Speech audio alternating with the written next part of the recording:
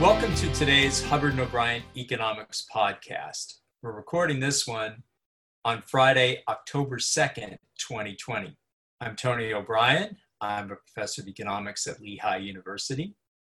Joining me as always is my co-author Glenn Hubbard, who is a professor of finance and economics at Columbia University. We woke up today to the news that President Trump and First Lady Melania Trump have tested positive for COVID-19. Our plan today had been to discuss the economic issues raised during Tuesday night's presidential debate. We'll go ahead with that discussion while wishing the President and the First Lady a rapid and complete recovery. Glenn, I think most people who watched the debate know that economics was not at the center of the discussion, but there were some economic issues raised. Today we can discuss those issues. First, though, let me remind students and instructors listening that if you'd like us to address a particular question or issue, you can contact us via email at hubbardobrieneconomics@gmail.com, HUBBARDOBRIEN, economics@gmail.com. We'd be happy to hear from you. Glenn, one issue that came up in the debate is the question of the pace of reopening businesses and schools. It's an issue that affects students wondering when they will be able to return to campus full-time, or when their family's business might reopen, or when they or a parent or a sibling might be able to return to work. Are there ways that economists can contribute to the debate over the pace of reopening? It's a great question, Tony, and I think the answer to that is yes. I mean, obviously, the pandemic is a public health crisis, and we have to pay attention to public health and medical advice at a local level, at the state level, and at the national level. But economists can talk about trade-offs. That's what we do. That's what we talk about in Principles of Economics. We know, for example, that the longer businesses stay closed, remember we're talking about many service sector businesses that are either closed or constrained, the more of a chance they'll fail. And that workers will lose their jobs. And we know that it's hard to simply restart businesses and that spells of unemployment can have longer term consequences. We know for schools, for example, that schools are important in the education of children and that online education has not been the complete substitute that it was billed as for a number of reasons, whether it's at primary and secondary levels or in higher ed where you and I operate. Having said all of that, the question is how fast, and that's a public health decision. And the goal ought to be to look at vulnerable sectors of the population, back to economists and trade-offs, and try to keep them safe while opening the economy as rapidly as possible for others. At the same time, we need to keep doing workarounds in technology and other things to keep the pace of business, of employment, of education going. So yes, I think we have a lot to contribute. What do you think? I think that you're right. I mean, clearly it is a very difficult question. Neither of us being epidemiologists, and of course, even the epidemiologists have struggled to understand the effects of the virus. As you mentioned, there are important trade-offs. And one of the things that is unusual about the recession that we're in is that the businesses that are being badly hurt, such as restaurants, other service businesses, movie theaters, and so on, are the businesses that usually do okay even in a recession. That we're used to thinking of recessions as involving housing and construction, and then maybe they spill over into manufacturing as people cut back on buying automobiles and furniture and appliances and so on. This time we're seeing something different. Manufacturing's doing pretty well, but it's really the service sector that's been badly hurt. And we don't have a lot of experience about what the effects are of closures in the service sector. As you mentioned, we don't know whether or not some of these smaller businesses will be able to bounce back because many restaurants and other small businesses don't have the access to funds that larger firms do. And it can be difficult for them to do much more than draw down their own personal savings or even sometimes run up their credit cards to try and survive. And of course, there are limits to how long they're going to be able to do that. So it's obviously a very complex situation that, because we haven't been through it before, it's difficult to quantify what some of the effects are. Maybe we can turn to another issue raised during the debate, and that has to do with the economics of healthcare. As you know, in 2010, when Congress passed the Patient Protection and Affordable Care Act, which is usually referred to as Obamacare, because this was, of course, back in the Obama administration, the Act's supporters often refer to the three-legged stool that made up the key provisions of the Act. So these were the three legs that were discussed back then as Congress passed the law. The first was subsidizing insurance on the basis of income for people who bought health insurance on the exchanges the Act set up. So we have these health insurance exchanges where private health insurance companies offer policies, and people can buy those policies, and the federal government will subsidize the premiums based on people's incomes. So the people buying these policies were primarily ones who weren't offered insurance through their employers, and whose income was too high for them to qualify for Medicaid, the traditional means of helping poor people to have health insurance, and who weren't old enough to qualify for Medicare. So that was the first stool, the subsidizing insurance people bought on these exchanges. The second was to require that people with pre-existing conditions be covered. That is, if, for example, you had a history of cancer, then you're going to be able to buy insurance at the same rates as if you didn't have that history. And then the third, which is the issue that came up during the debates, was requiring everyone to have health insurance. So this last requirement was known as the individual mandate. What it meant was if you didn't obtain health insurance in some form, you were going to be subject to a fine. As President Trump noted during the debate, as part of the tax reform Congress passed in 2017, the individual mandate was repealed, so it no longer is in force. Some economists and policymakers in 2017 predicted that without the individual mandate, the Obamacare system of insurance exchanges would collapse, and many people would lose their insurance coverage. So two questions to consider. One was, what was the purpose of the individual mandate? Why was it included in the original Obamacare legislation? And two, why haven't we seen the decline in insurance coverage that many people predicted when the mandate was repealed? Well, those are good questions, Tony, and they cut right to, again, principles of economics kind of trade-offs. First, a little bit of history and the politics of this. I worked in the Treasury Department in the early 1990s, so I'm old enough to remember that it was actually a conservative idea to think about an individual mandate. And the reason was, at the time, to solve the free rider problem. That if we have a health system and I choose to not buy insurance but become sick in the hope that you'll simply take care of me, that's a classic example of a free rider problem. And I think a number of writers, conservative and progressive at the time, had written that an individual mandate was a solution to the problem. Fast forward to today, and the debate over the individual mandate and the debate that happened when the Affordable Care Act was passed. The individual mandate was to serve the same kind of function, to stop the free rider problem. But it's worth asking as economists, why do people not want to buy insurance?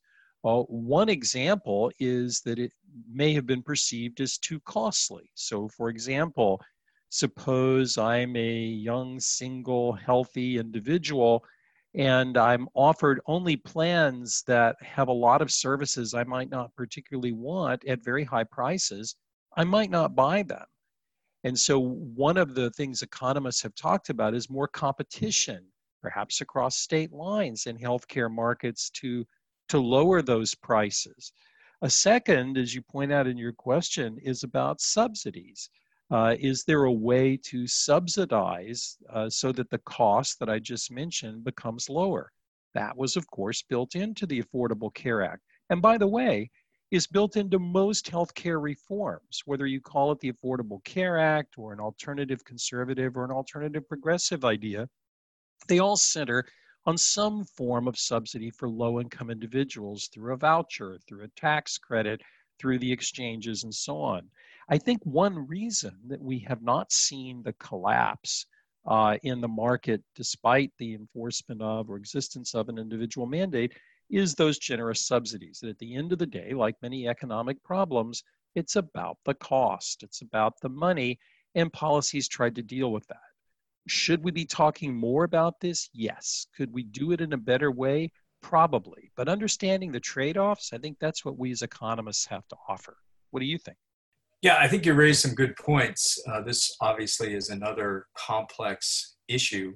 It is interesting, as we talk about in the textbook in our chapter on healthcare, we talk about in general with insurance, there's an adverse selection problem that can exist, which of course means that the people who most want insurance are the people who insurance companies would least like to insure.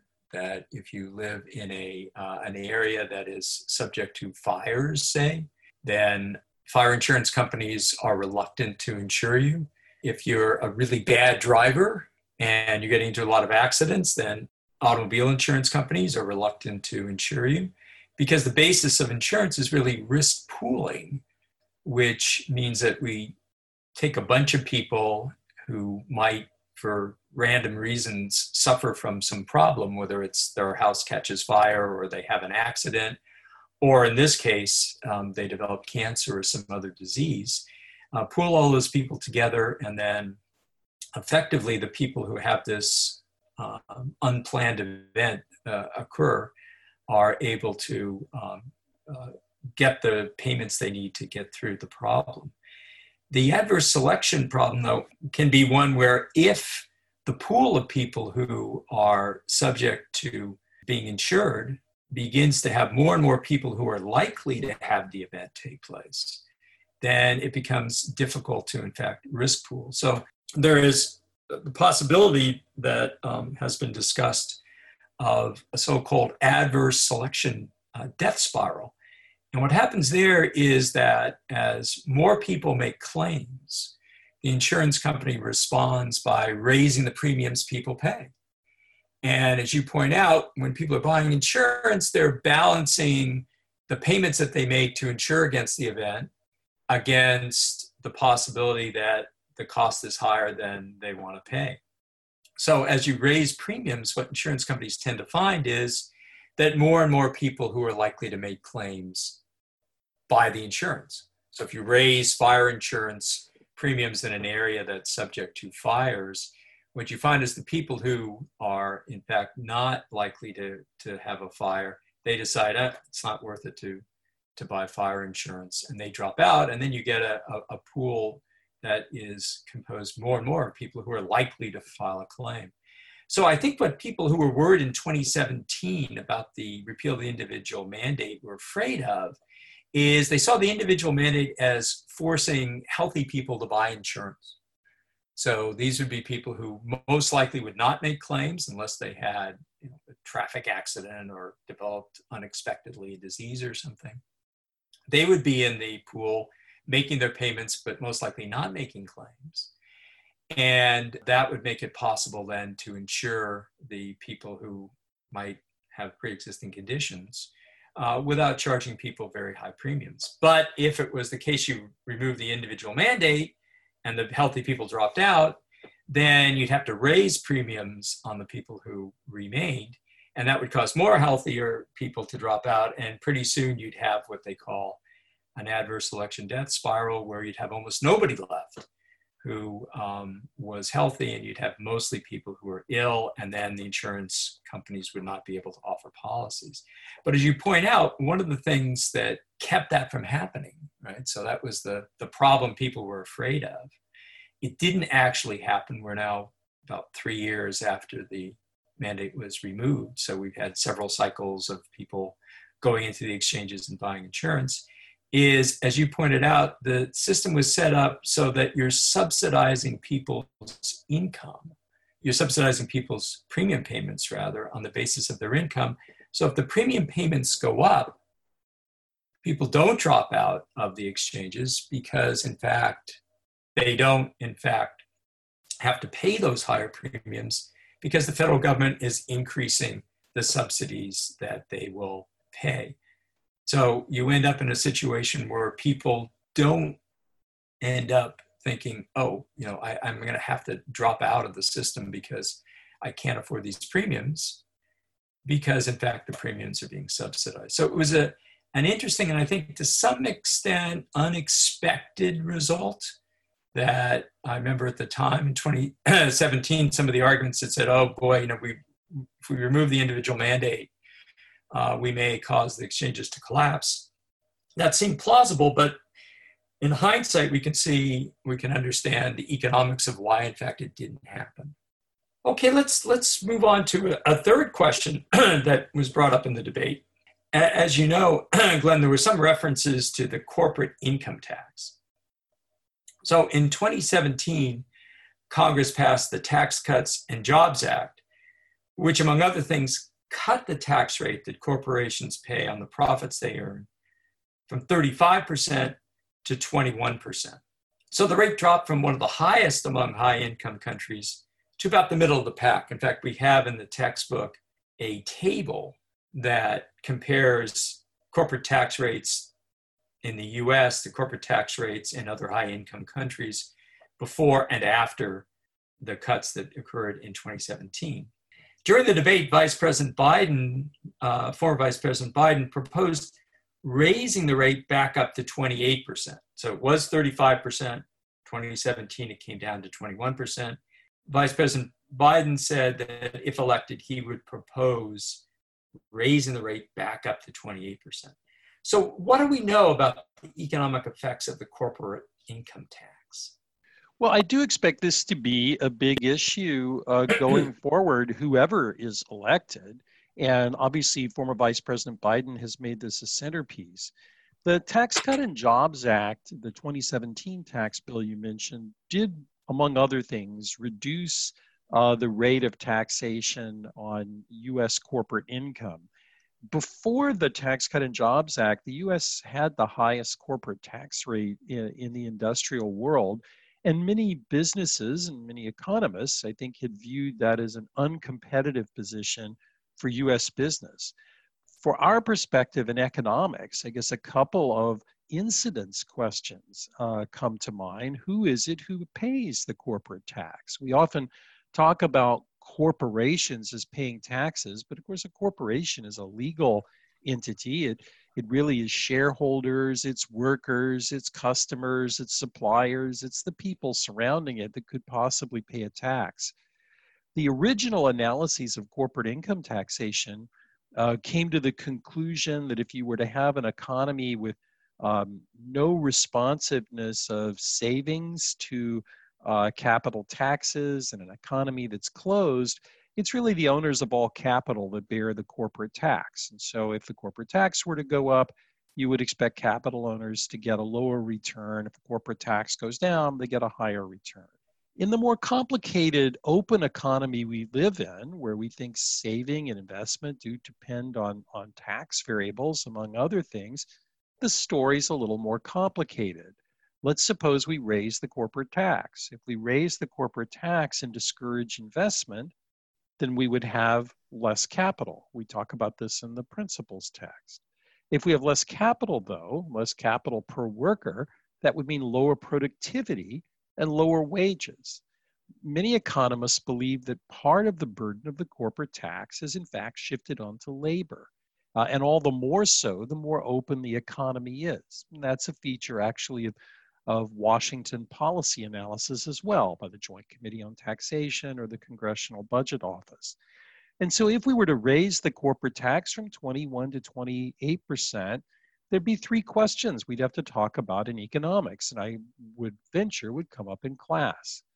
What does it do to the competitiveness of US firms in global markets? What would happen to business investment as a second question? And of course, something that's on everybody's mind too, the stock market. In your retirement accounts, in your personal investments, a higher corporate tax, all else equal, would lower the present value of future profits, which should lower stock prices. So all of these are things that didn't exactly come up in economic detail in the debate, but I think we're going to be hearing about them. I don't know what you think, though. Yes, well, the incidence of the corporate income tax, as you know, is one of the knottier questions in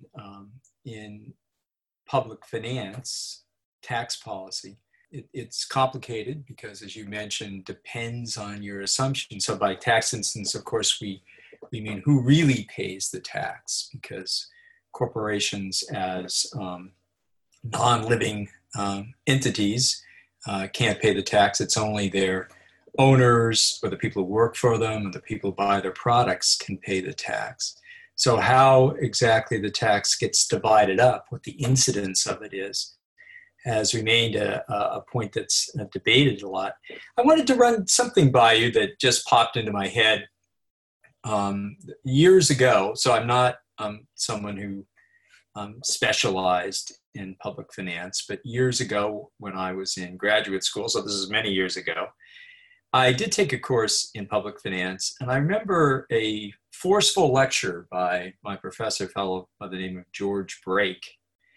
And what George Brake argued was, with the corporate income tax, what are we trying to do? He said, we can't, in fact, tax businesses in the sense that, businesses are buildings and computers and machinery and whatever, and computers and buildings don't pay taxes. It's only people.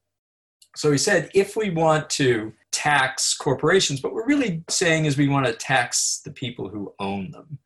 So his argument was that we ought to abolish the corporate income tax and require corporations then to provide information to the IRS and to their shareholders, their owners, on what their profits were per share, and the shareholders would then be taxed on that. So for instance, say I own a share of stock in Apple, and Apple makes $4 per share in profit. So if we took the billions of dollars that Apple earns in a year in profits, and we divide it by the billions of shares of Apple that are trading on the stock market, we come up with $4 a share. So currently, maybe Apple actually sends me one of those dollars, right? So they pay me a dividend by putting into my checking account $1 per share each year, and keeps the other three, right? What we call retained earnings, and uses that to finance research on a new iPhone or any of the other things that they may want to do to grow their company. So Brake's proposal, and I think that there are other economists who've talked about this as well, was that in effect, rather than my being taxed on just the $1 that Apple actually sent me, I would be taxed on the $4. So even though I didn't see three of those dollars, I would be responsible for paying taxes on them. And in effect, we would have integrated the corporate income tax and the individual income tax, and we'd have wiped out the corporate income tax. So questions of who's actually paying it would become, in effect, changed, so that the corporation itself would not be responsible for the tax, but the individuals who own it would. What do you think about that proposal? Is that one that public finance economists take seriously these days? Is it one that is reform that might be worth contemplating, or is it just something that seems quite infeasible? Well, it's a very interesting idea, and it's been around a long time and talked about in tax reform circles for decades. In the present environment, it's easy to see why there's a lot of attention to it. If we're worried about competitiveness among corporate tax rate regimes across countries, why not go after the owners of capital themselves, so the recipients of capital gains and dividends, whereas in the past we had cut taxes at that level and not the corporate level. So there's certainly a lot to be said for it. There are issues, though. Let's take a U.S. corporation. So there's two kinds of shareholders that would be very hard to raise money from, and they happen to dominate a lot of shareholding. One would be tax-exempt shareholders. So a tax-exempt shareholder could be Lehigh or Columbia. It could also be, of course, pension schemes and so on. Tax-exempt shareholders wouldn't be paying the tax at all, nor would many foreign shareholders. One idea some economists have had as a wrinkle in what you've said would be to keep the corporate tax in place, but to give a credit to individual investors that is non-refundable. So for example, if I'm a taxable investor, which I am, sadly, but I am, I could take the credit. But if I were Columbia University, I couldn't. So that is a way of trying to do it. So I expect we're going to hear a lot of these. Once we start to raise the corporate tax rate, if that's what we do in 2021, I think a lot of these other debates will come back. And it's a great chance in class to talk about who bears the tax, what are its consequences, and what are we really trying to accomplish, as your question asked. I remember that one of the issues that Professor Brake, those many years ago, raised is he thought that there was a significant distortion, that the corporate income tax significantly distorted the allocation of capital, meaning, which firms had access to the funds they needed to expand. And the argument was that because retained earnings, the profits that corporations do not distribute to their shareholders, don't cause the shareholders to have an immediate tax liability, there is an incentive for firms to retain those earnings. So if you're Apple, if I am an Apple shareholder, maybe I would prefer Apple to keep as much of their earnings and pay me as little, because I don't have to pay any tax on what they retain. And if in fact they're successful in their investments and Apple becomes an even larger company than it currently is, then I'll down the road get the benefit because the prices of the stock that I bought in Apple will go up, but I won't actually have to pay any tax on that until I sell the shares, if I ever do.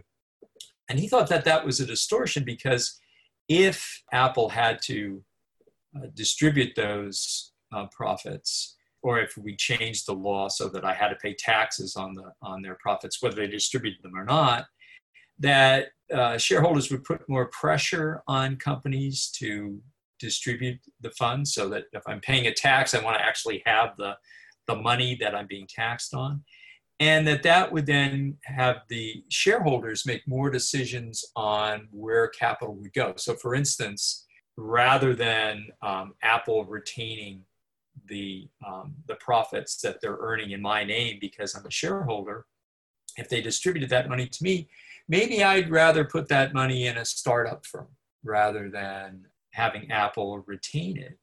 And that as a result, we get a significant shift in which firms got funding. And he thought that younger, more dynamic firms might end up finding that they would get more funding if we ended up eliminating the corporate income tax and integrating it into the individual income tax. Now, of course, that's a hypothetical, or economists sometimes say counterfactual argument, and it makes a certain amount of sense. But one of the things that we talk about a lot in the book is that sometimes we know the direction that things would go. We don't always know the magnitudes, so that yes, probably you would get a change in the mix of corporations, the mix of companies that get funding, but we don't know exactly how big that would be and whether that would be large enough to make it a significant factor when we debate the politics of, should we go ahead with that kind of change in the corporate income tax. So I don't know whether that particular argument is one that tax economists think about these days.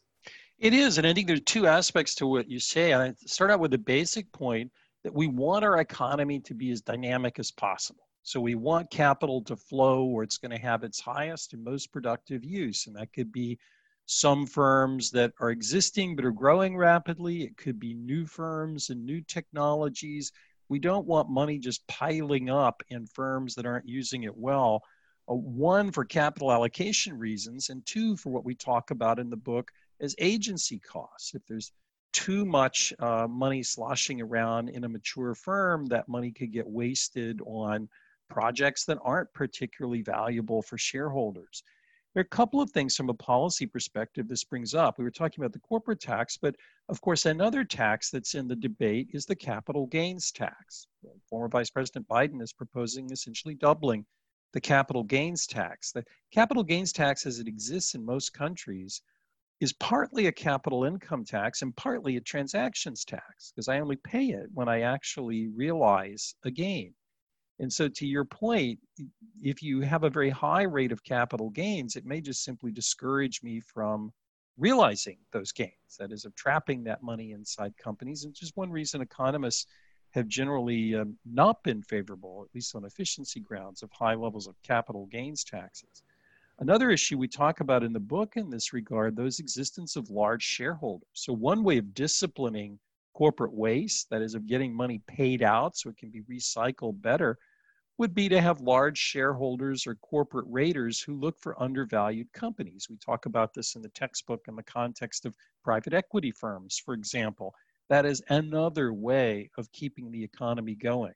So all of this raises a lot of really interesting tax and non-tax questions, and I'm sure we'll be talking about them in the first half of next year when we get a tax bill.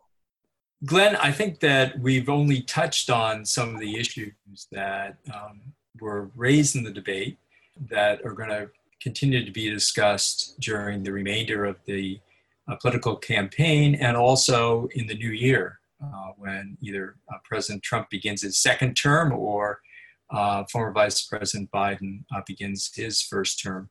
And I'm sure that there will be significant new policy initiatives that we will be around to discuss. A reminder that this podcast is available on iTunes. If you would like, you can subscribe and make us part of your podcast feed. Please keep checking our blog at HubbardO'BrienEconomics.com, where we periodically post new content. You can subscribe to the blog to receive email alerts about new posts. And again, a reminder that if you have an issue or concern that you'd like us to discuss in the podcast, please send us an email at HubbardO'BrienEconomics@gmail.com. Thanks again to everyone for joining us for this conversation. We look forward to connecting with instructors and students again on a future Hubbard and O'Brien Economics podcast. We'll see you next time.